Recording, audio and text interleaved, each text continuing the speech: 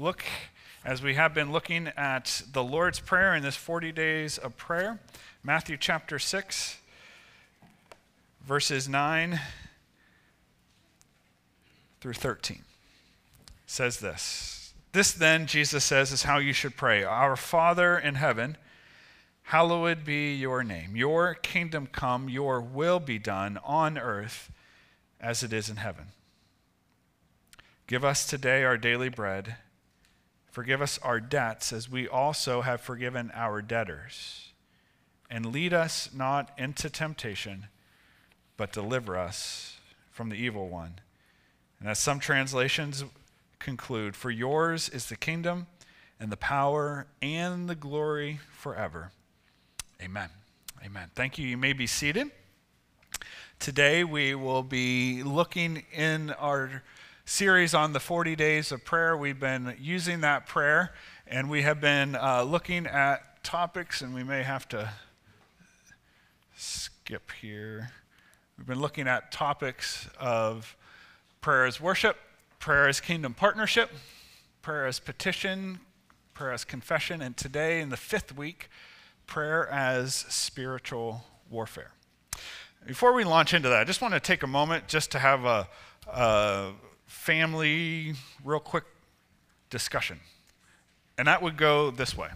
One of the things that I absolutely love about what God is doing in our midst is the life sharing that takes place, the conversations, the laughing, the sharing what's going on, the having time over Panera and other times during the week. And that is a wonderful thing. We celebrate that. But that is not the most important thing about coming to church. The most important thing about coming to church, and the reason that we gather, is for these times of worship first and foremost. The times in his presence, like we just experienced in song and in prayer and in testimony, of being able to celebrate and declare the goodness of the Lord. And so I would encourage us with this. As much as fellowship time is good and wonderful, may that happen before 10:30 and after the service, because one of the things we've been noticing is a lot of stuff happens out there 10:30, 10:35, 10:40, and we're missing some of the beginning parts. And just as a reminder, all that is wonderful, but all of that should flow out of our worship. And that should be the reason first on Sunday morning that we gather together. So just encourage us to make a priority to, whether it's on your phone or your watch or listening, because the worship team starts a pre-service song at 10:25. If you hear music, that's a sign to be like, oh, it's about 5 minutes to go until the service starts. And that's a good time to be able to say, all right, let's talk about that after. We'll finish that conversation after, unless it's like really, really, hey, let's wrap it up in prayer and we'll come back and talk more. Let's get in and let's worship the Lord together. So just encourage us to do that, though I love the fellowship time that's going on too. All right, so today, prayer as spiritual warfare. We're going to be utilizing, as we have been utilizing some outlines with our larger Alliance family in these messages, utilizing a message outlined by Kevin Pies, who is the chaplaincy coordinator for our Christian and Missionary Alliance larger family. And so as I've been thinking and praying on prayer as spiritual warfare today, my mind has been taken back a lot to my middle and high school days. While all my friends at school were listening to Guns N' Roses and Metallica and those kinds of bands, which I really wanted to listen to, but I knew were not going to be the best for me personally, my youth group and my friends there and youth pastor gave us some alternatives, and bands like Stryper. Big Stryper fans here? Yeah, okay, we got some Stryper fans. For some of you, you're like, who in the world is that? YouTube it, you'll be amazed. But another one is Petra. And Petra had a ton of albums, and they had, the high, screaming, singing kind of singing. And amazing lyrics. But one of the songs that has just been on my mind this week is the song, This Means War. And so if you're wondering, what in the world is This Means War? Get ready. Here is a 7-second clip of This Means War. Ready? Go for it.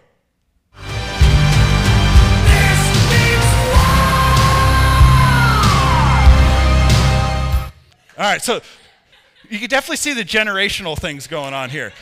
I love a multi-generational church because there's some that are like, yeah, some are like, what is going on right now? And that's okay. That's just a little bit of my middle school and high school childhood. That was in my mind, this means war.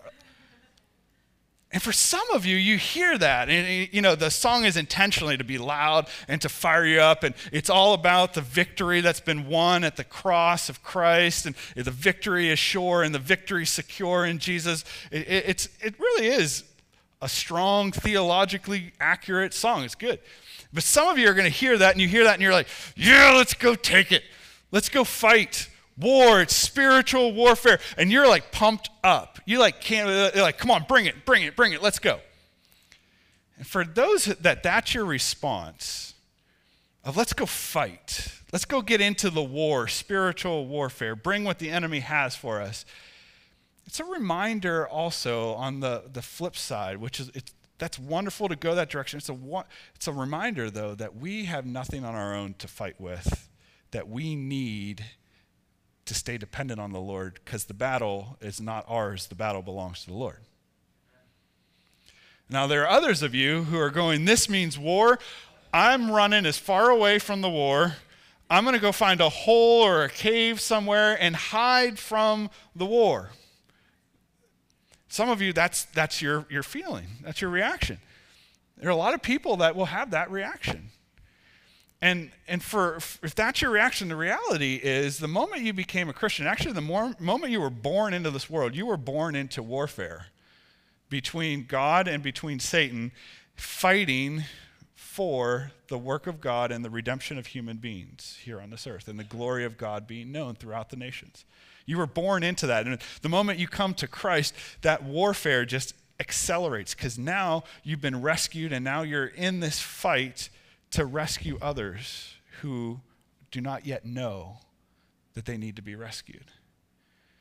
And so if that's where you're at, just that reminder this morning that we are in a war, and even if we don't want to be in it, you're in it. You haven't chosen it, it's chosen you. And so to be strong and courageous as Joshua had to be reminded before leading the people into the promised land, be strong and courageous, for the Lord your God will be with you wherever you go, and to meditate on the word of the Lord day and night, and not let these words leave your mind and your mouth.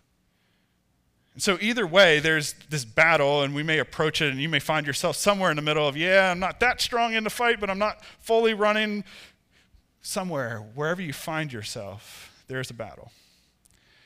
It's why Jesus taught us to pray.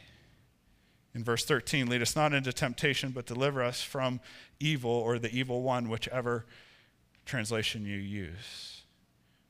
This morning, we're going to look at two enemies to fight that Jesus gives us to fight, and how to utilize prayer in spiritual warfare.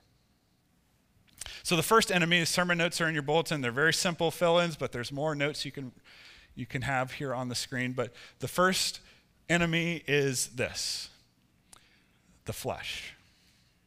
Enemy number one is the flesh. And so Jesus teaches us to pray to withstand temptation. To pray to withstand temptation. Lead us not into temptation. Temptation's all around us, and as we'll see in a moment, it's rooted in our flesh or our sinful nature. And so Jesus teaches us to pray, lead us not into temptation. It's important for us to know as we begin this look at enemy number one, the flesh, in this prayer, lead us not into temptation, that it is not that God is leading us into it, that he's tempting us to sin, but rather it is a prayer that we would be aware of the temptation that wars against us and is coming at us because of this truth in Scripture. That we must know, let me go back one, that we must know that God does not tempt you. God does not tempt you. So it's not, God, don't lead me to a place where I'm tempted. It's, God, make me aware of the temptation. Because God does not tempt you. Here's what James chapter 1, verses 13 through 15 says. James says, when tempted, no one should say, God is tempting me. For God cannot be tempted by evil, nor does he tempt anyone. But each one is tempted when, by his own evil desire, he is dragged away and enticed. Then after desire has conceived, it gives birth to sin, and sin, when it's full grown, gives birth to death. Let's unpack this for a moment. Clearly, James says God is not the author of temptation. God is not evil. He is exceedingly and abundantly good. There is no evil within him. And so God cannot be tempted by evil. We don't have to worry, oh no, is God going to sin? Is God going to be tempted and give in to evil? He cannot be cannot be tempted by evil because he is exceedingly good. And because he is exceedingly good and cannot be tempted by evil, he will not also tempt us with evil. He will not be and is never the source of temptation. It's very important for us to recognize that. So if God is not the source of temptation, if he does not lead us to places of temptation, let's just leave it where in that scripture there. If he does not leave us there, if he does not lead us to temptation, where does it come from? What is the source of temptation? James says, when each one is tempted, it is by what? Our own evil desire. Temptation, and that is a sobering reality. Temptation comes from my own and your own evil desires.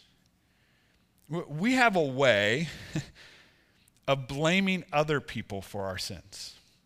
So-and-so made me do it. We have a way of blaming the devil for our sin. We'll see in a moment that the devil will increase the power of temptation, but he's not the one to blame. The devil made me do it. We can't say the devil made me do it. We need to come face to face with the reality that when temptation comes and when we give in to sin, we can point at no one else except ourselves. At the end of the day, there may be all kinds of factors and reasons why, and we can identify those, and it's good to understand those sometimes so we can try to eliminate some of their influence. But at the end of the day, when each one of us is tempted, it is because of my own and your own evil desires. We have to reckon with that reality if we are going to win the war against the flesh. It starts with us. Temptation attacks our desires. It attacks our weaknesses. It attacks our vulnerabilities to bring us to places where we would sin. It will often take desires that are good. Desires for food, we need to eat. Desires for love, we are commanded to love and be loved. Desires for significance, we all need to know that we matter. Desires for safety, we need a refuge, we need a safe place. Sexual desires, on and on and on. And it will take desires that God has put in us and will distort them. The brokenness of sin in our flesh and our sinful nature will bring us to places where good desires become sinful. Desire for food becomes gluttony. Desire for love and significance becomes people-pleasing. Desire for safety becomes control. Desire for sex becomes sexual impurity of all different kinds, just to name a few, and we can go on and on and on. These desires within us that God has made, when sin has come and distorted and messed all of that up, when we sin, our own evil desires. And there are some of us that are more prone to these desires than those desires. But it is our evil desires. And oftentimes what the enemy will do is come and will amplify those desires. But the issue really is ourselves.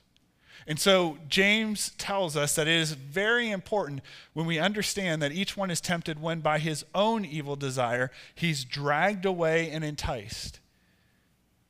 the space that we need to catch it, where the war is won or lost, and whether we will give in to temptation and sin, or whether we will say no to temptation and live in purity, is at the place of desire. What we do with the desire, how aware we are of the desires that are there. Because once desire has conceived, James says, it's on its way to giving birth. Once that desire we've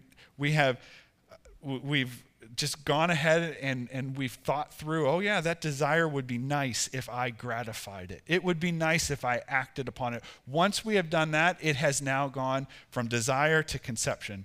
And once conception happens, it's going to lead most likely to the birth, to the act of sin. And sin always leads to death. It may not mean in death, it may not be literal physical death or even spiritual death, but it may mean in that situation, something's going to die. Your innocence is going to die. A relationship issue is going to die. God is a God of resurrection and restoration and healing and forgiveness, but something, when sin comes, is going to lead to death. And so it is crucial that we recognize at the place of desire, before it gives birth, before it's conceived and gives birth, that we catch it in the desire phase, when we're tempted to give in to desire. And so prayer and worship become those places where we become hyper aware of the desires of our hearts. We become hyper aware of when things are coming at us, that we are able to process it and go, no, I see it for what it is. I see that this is a desire, a sinful desire. When someone speaks against me, what I want to do is lash out rather than forgive. I want to get angry. When I hear a juicy detail, I want to go tell somebody about it. When I see that thing that I really want, but I know I don't need or I don't have the money for, and I go and just decide I'm going to figure out a way to get that thing. It's at the point when we see it, when desire begins, that when we're in those places, as we were reminded in worship, may worship and prayer be the thing that we wake up with, and may it be the thing that we go to bed with, and everywhere in between, may you increase worship and prayer, because the more we have worship and prayer, the more we are able to pray, lead us not, make us aware of the temptations, the more effective we will be in saying no. Know that God does not tempt you. But there's something else we need to know about temptation. God does not tempt us, but also God will provide a way out. God will provide a way out. 1 Corinthians chapter 10, verse 13 says this: "No temptation has seized you except what is common to man or mankind. And God is faithful. He will not let you be tempted beyond what you can bear. But when you are tempted, he will also provide a way out so that you can stand up under it." God will provide a way out. Paul says that temptations and sinful desires are a common reality. They are a shared human experience. There is no temptation that will ever come against me or will ever come against you that someone else in humanity has not already dealt with.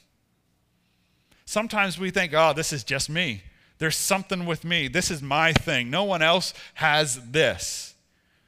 You know why we don't realize that there's no temptation that is common, except that is common to man? Because usually we don't talk about our temptations. If we talked about our temptations and relationships with one another, we would begin to say, oh, you're tempted by that too? Oh, you struggle, you have a desire for that too? Oh, you know what? Maybe I'm not as messed up as I thought. Maybe I'm just broken like everyone else, and it's the same Jesus that has helped them that's going to help me. And prayer and worship and deliverance and saying no to sin that's worked for them, that can work for me, because no temptation has seized you except what's common to man. You're not the anomaly. You're human. And so everyone will be tempted. But James says no temptation has seized you except what is common to man. But here's the good news. God is faithful. God is faithful, and he will not allow you to be tempted beyond what you can bear. Just want to say real quick that sometimes people will say, God will not give you X situation more than you can bear. Circumstances. He will not allow difficult times in your life. He will not bring tests into your life. He will not bring challenging circumstances in your life that you will not bear. That is one of the most erroneous scriptural bad uses that you can find. What's the context of this passage? Is it that you will not have suffering, that you will not have difficulty, that you will not have financial issues, that you will not have relational issues that are more than you can bear? Is that what it's saying? No. Saying you will not be tempted to sin. He will not allow more temptation than what you can bear. He will often allow more than we can bear so that we throw ourselves upon the mercy of God in circumstances. But temptation, he will not allow us to be tempted beyond what we can bear. And when temptation comes, he will always provide a way out.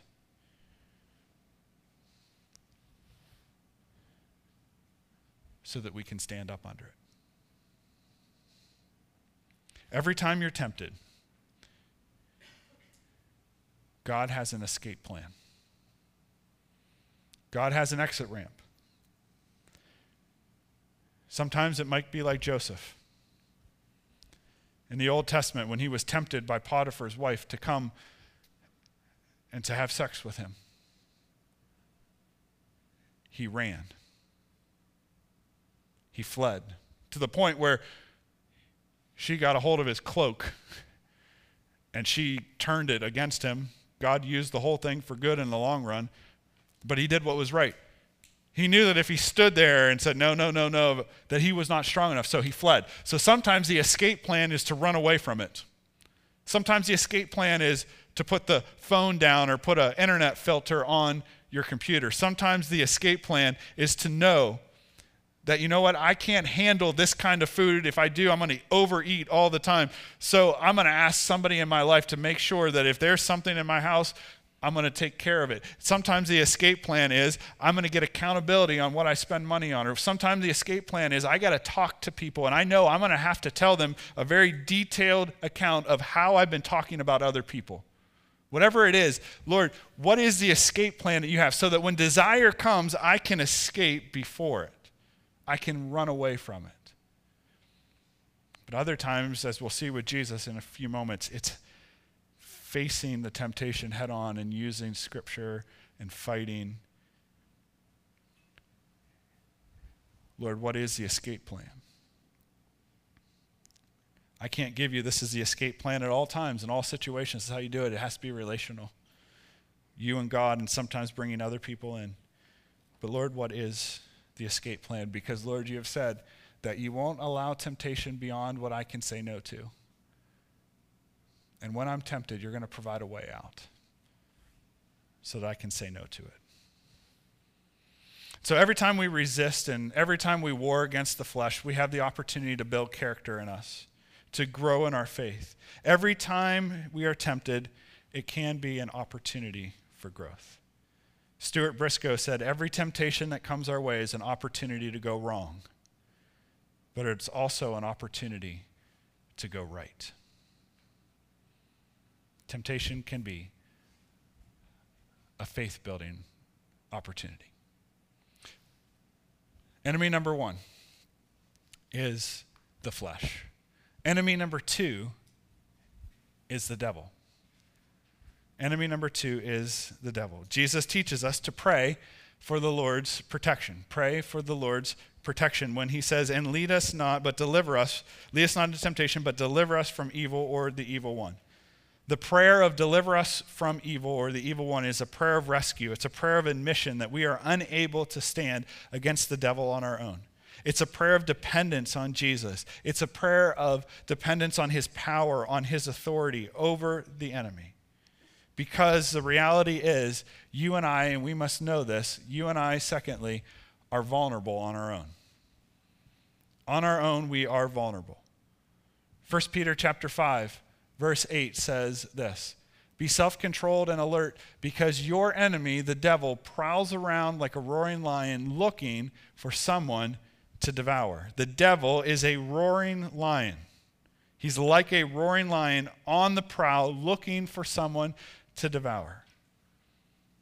Do not neglect to take him seriously. The enemy is considerably more powerful on our own than we are. Outside of Christ, outside of living in dependence on the Lord, the enemy is considerably more powerful than me and you. But here's the good news. 2 Timothy chapter 4, verse 18 says this: "The Lord will rescue me from every evil attack and will bring me safely to his heavenly kingdom. To him be glory forever and ever. Amen." Paul is speaking to Timothy, talking about some opposition that he was receiving in his ministry. And Paul, dependent upon the Lord, says, here is the good news. On my own I am not able to, but the Lord. Notice, does he say, I will rescue myself and I will fight against and I will get out of every evil attack and I will bring myself safely to the heavenly kingdom? Does he say any of that? No, he says the Lord will. The Lord will rescue me from every evil attack, and the Lord will bring me safely to his heavenly kingdom. We need to understand that on our own we are vulnerable. On our own we cannot fight, but we have one who stands for us, the Lord Jesus. By the power of his Spirit, we will be able to stand against our second enemy in this spiritual warfare, the enemy, the devil. So know and understand that you are vulnerable on your own. But know also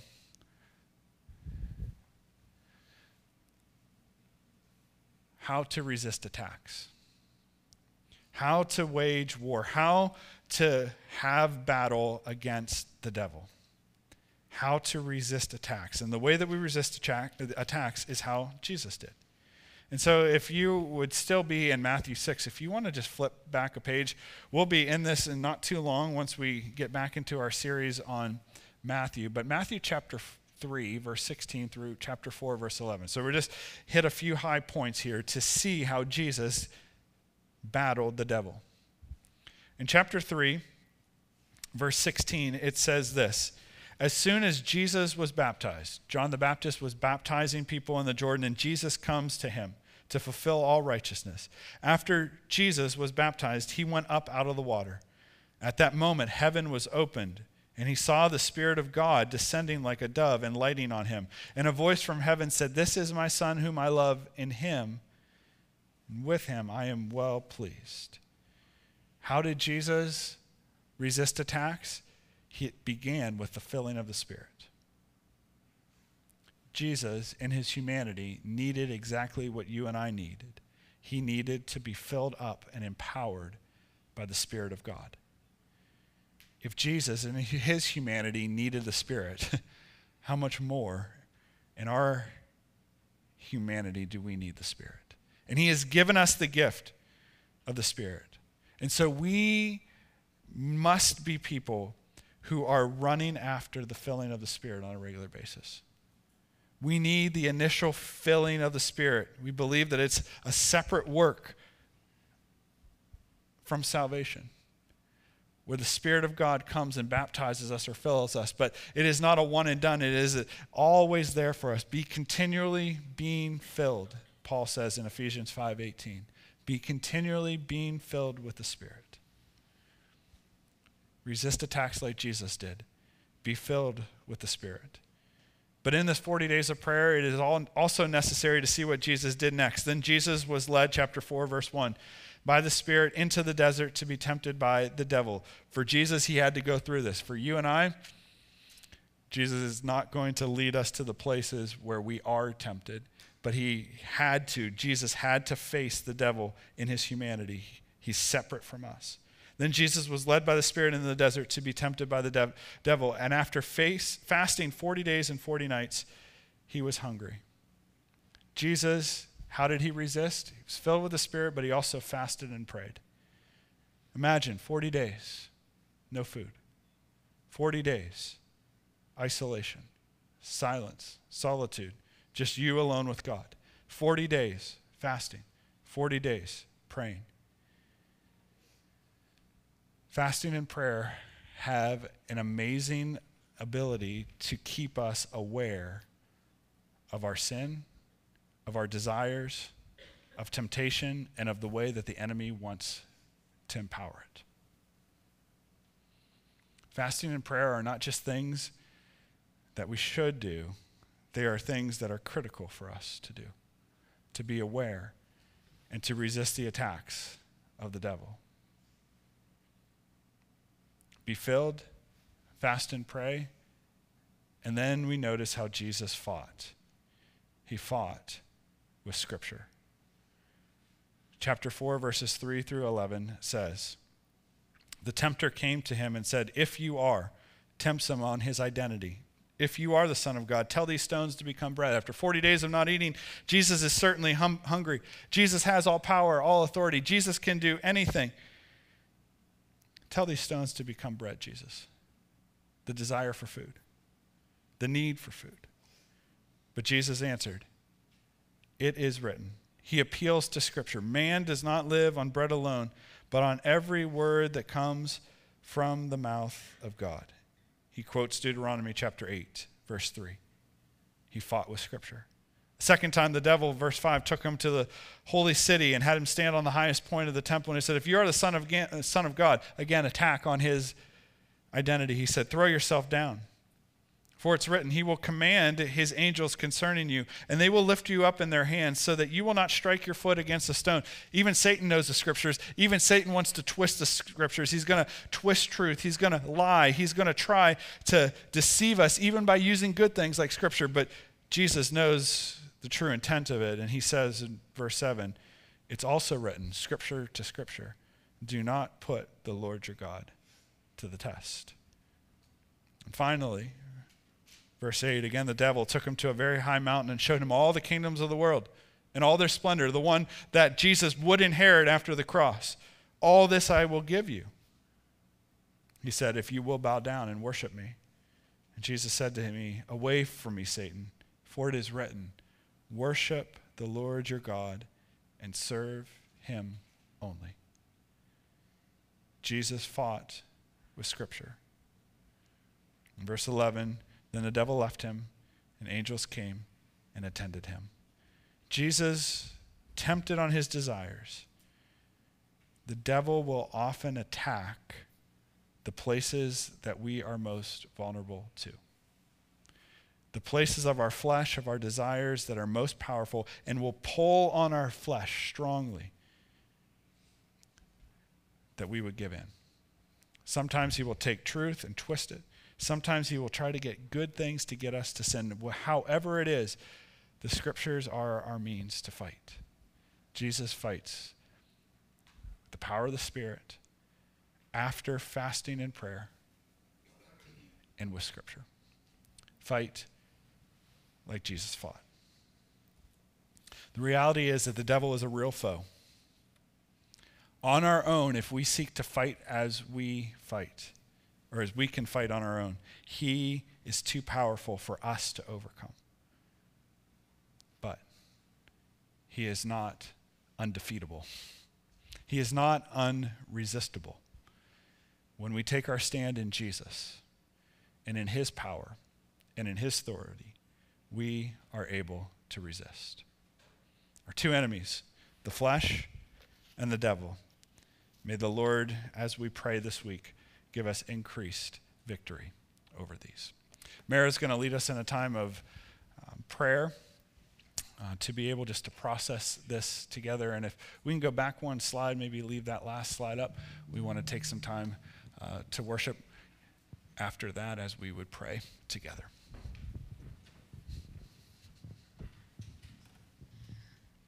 So we just want to take a moment to reflect on what we've heard and what we've been learning. Some things that stood out to me was that, in these battles, we have the power of our Father. We can't be self-reliant, but through the authority of Jesus Christ, we do have that power and that empowerment from the Holy Spirit. So what I'd like to take a moment to do together is, as we think about the things we've heard, maybe something stuck out to you. Maybe it was about being self-reliant or about being fearful. Maybe it was feeling dragged away and enticed by temptation. Or maybe something has power over you. Or maybe it was feeling warfare on you from the evil one. Well, all of these things are real. If there's something that stood out to you, something that comes up in your life or in the life of somebody that you are ministering to or a family member, I just ask that you would bring that to mind and just bow your head with me. Because what we want to do when these things come up is claim the authority of Jesus Christ over them.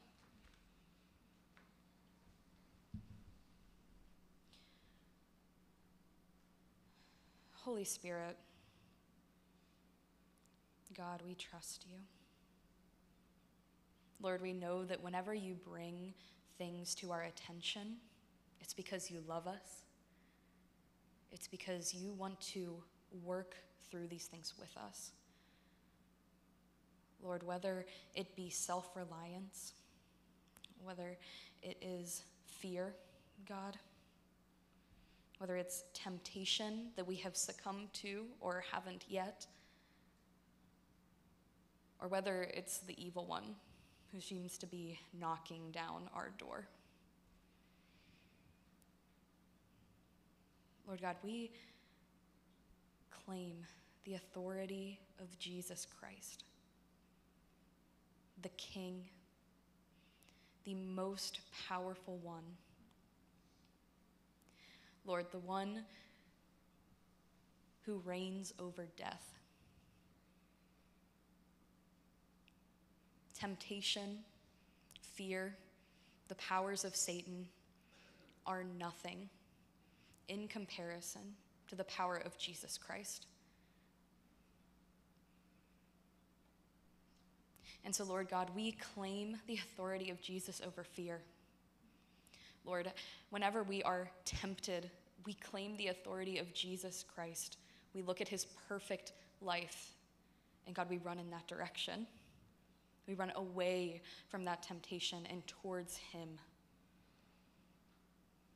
And Lord God, when we feel overpowered by the work of the evil one in the world, in our families, or in our personal lives, God, we claim the authority and the power of Jesus Christ to work good in every situation, to restore, to redeem, and to bring love and grace into everything.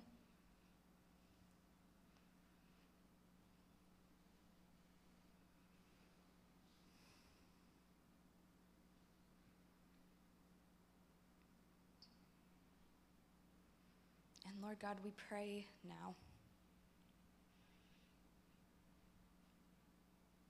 that you would reveal to us as well the next step forward, God. Lord, that as we face temptation, as we recognize the desires of the flesh, or as we face spiritual battles against the evil one, God, that you would show us the next step forward. Lord God, if these things have forced us to take a step back from you, if we've chosen to take a step back from you because of them, Lord, would you show us the next step forward? God, if we need to be in our Bibles each morning, Lord, if we need to be spending more time in prayer, God, if we need to be fasting in this season, Lord, if we need to be practicing silence or solitude, if we need to be journaling our prayers, if we need to be shutting down our technology, Lord God, would you just reveal to each of us individually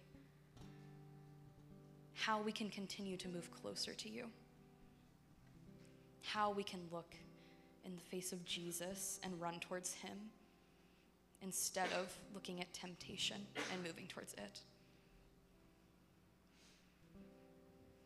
Jesus, all we want is you. And Lord, we come together to magnify and exalt your name, which we do when we claim this amazing authority you've given us, and when we worship you, even in the midst of struggles.